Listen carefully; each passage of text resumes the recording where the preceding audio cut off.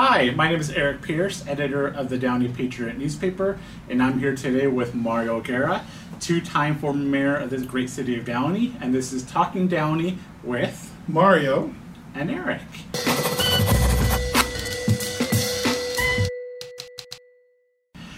Our topic today, we're talking some local Downey news. Last week, City Council elected a new mayor pro tem, Mario.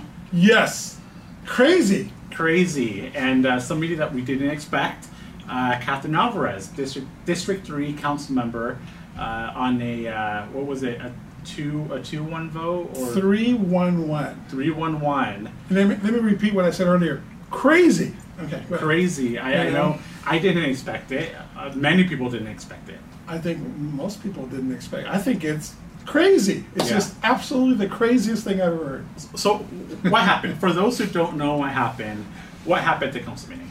So, Sean Ashton resigned last meeting, and he was mayor pro tem. So they needed to fill the seat. Okay, and the city charter does say you need a mayor. The city council should appoint a mayor. Which means a definitive, shall appoint a mayor and a mayor pro tem. It doesn't say when, how, or whatever. Okay, so they had it up the reorganization on March the 8th council meeting. So Sean Ashton abstained. He was still there in the council. Claudia Fermetta nominated herself. It was seconded by Blanca Pacheco, Mayor Blanca Pacheco. So there was some discussion, but you had a motion and a second. Catherine Alvarez brought up it should be her. I want to note that Mario Trujillo was nominated both by Sean and Blanca and Catherine. Everybody nominated Mario Trujillo, and he turned it down. I think he wants to be mayor in a couple of years. He doesn't want to be mayor pro tem. He doesn't want to be mayor pro tem, which is kind of sad because he could have been mayor pro tem for the rest of this year and all of next year, and then mayor a year. So he could have been mayor pro tem for 16 months. So Catherine wanted to be mayor then, mayor pro tem. But you had a motion in a second, okay? So you had to act on that motion. So Claudia Fermetta and Blanca Pacheco, they both voted in favor of making Claudia Fermetta the mayor pro tem. Sean Ashton abstained, and Mario Trujillo and Catherine Alvarez voted against it. Right. So 2-2 tie, which means nobody wins. No go. No go. So then Catherine nominates herself, and Mario Trujillo seconded. So now there's a motion, okay, to make Catherine Alvarez the mayor pro tem. Sean Ashton abstains, so that's the one over here. Claudia Fermetta voted no. Mario Trujillo and Catherine voted yes, and Mayor Blanca voted yes. 3-1-1. So Blanca Pacheco votes to make Catherine Alvarez mayor pro tem.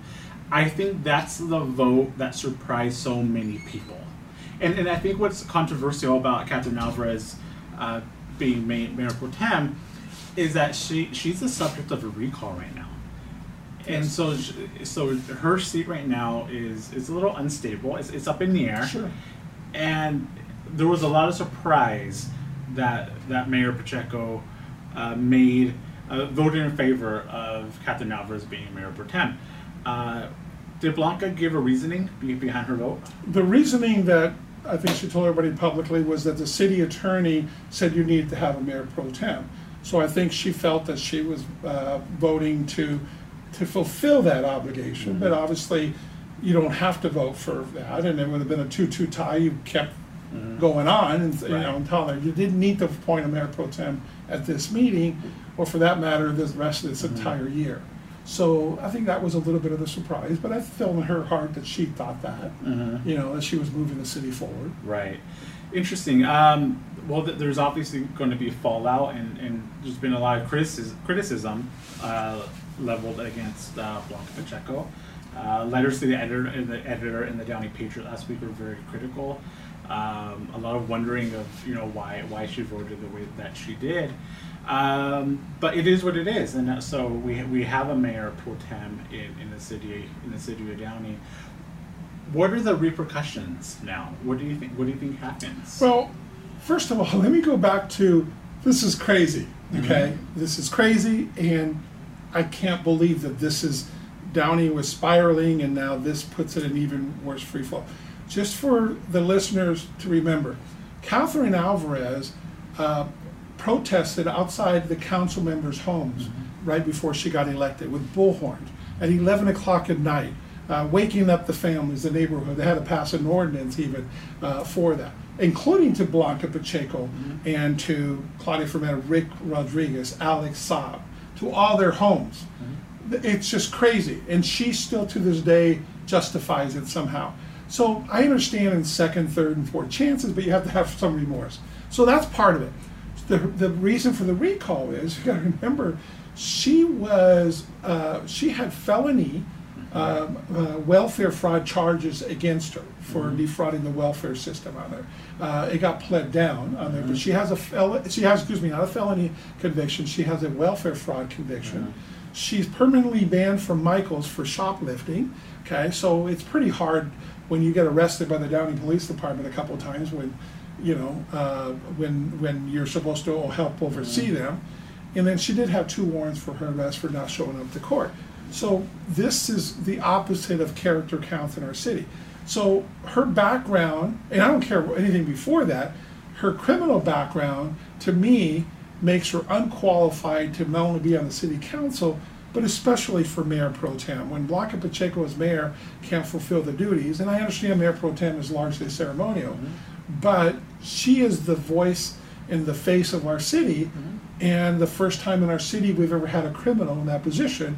And again, like you said, subject to a recall. So it's crazy. This is just nutty. I'm embarrassed for the city of Downey for the first time in my life. I'm really embarrassed. That's been the bulk of the criticism that I've heard is, what kind of example is it to the kids in Downey that our Mayor Pro Tem has a lengthy criminal record, never before in the city of Downey, and it kind of blows my mind. And Mayor Pacheco, she's campaigning for assembly, so it could be expected that she might be out of the city for certain times, and that's when the Mayor Pro Tem steps in and runs the meeting. So we're gonna see how that goes. You want to know about the consequences. So some of the consequences are, so we're looking for a new city manager. Okay, our fine city manager Gilbert Levis, resigned and is leaving us in the middle of the year. So the question I always ask is, what worthy candidate out there is going to be willing to come in when you have a dysfunctional situation there, that you have 3 seats that are up in the air? Because most city managers, or if you're in a school district, applying someplace superintendent, you wouldn't take a job unless it was a 5-0 vote, because obviously you'd be 1 election away from possibly being terminated or changing the direction. So in our city, you have potentially 3 seats that are open right now. Well, not potentially, you very, very easily to do that. So for the remainder of the year, after June and July, who's going to run the city? And then, so there's a lot of consequences on the quality of people. The quality of the candidates are going to. Why would anybody want to be city manager in Downey right now? The city council is fractured. Last week, Councilmember Fermetta posted on Facebook about the vote. She used the word disgrace, and she used the word corrupt to describe the city of Downey. Taking that into consideration, what kind of candidate, who's going to want to come into this city right now? It's terrible. That's going to be the difficult situation. And I think we need leadership on the council. I think we need to grab this and work together. They need to work together, and they can. I mean, there's good people there that have a good heart and Downey on there. I think they just need to get together, and it's fractured. And no, the Catherine Alvarez, that'll never be something that'll be acceptable by our residents or even by some members of the city council, and rightfully so. But the rest of them have potential. I know love their city. I know 3 of them really well. And Councilman Trujillo and Fermetta, Councilwoman Fermetta and Mayor Blanca, and I do believe that they have the best interests of the city at heart. I just think they need to come together. I agree. I think they do, but I think they also have their own personal agendas, and I think they're putting their personal agendas over the needs and the best interests of the city of Downey. That's my honest opinion. I think that's why they're not working well together, and it's really too bad. And it's such a critical juncture for the city of Downey, and Eric, we always known we were 1 election away, And we kept calling it they're circling the wagons, but we can't believe that this was this last election that caused this much turmoil. When we lost Alex Saab and Rick Rodriguez, and then unfortunately the unfortunate turn of events that Catherine Alvarez got elected.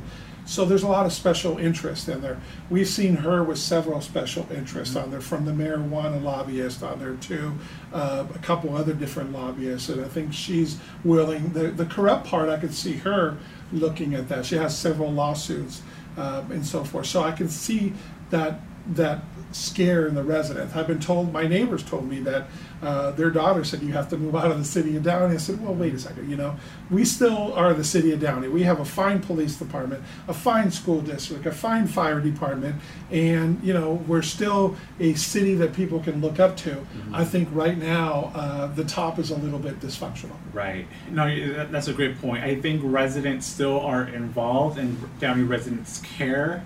And they're not just laying back and letting anything happen. They're actually finally getting involved. We talked a little bit about the recall. What's the latest in the recall?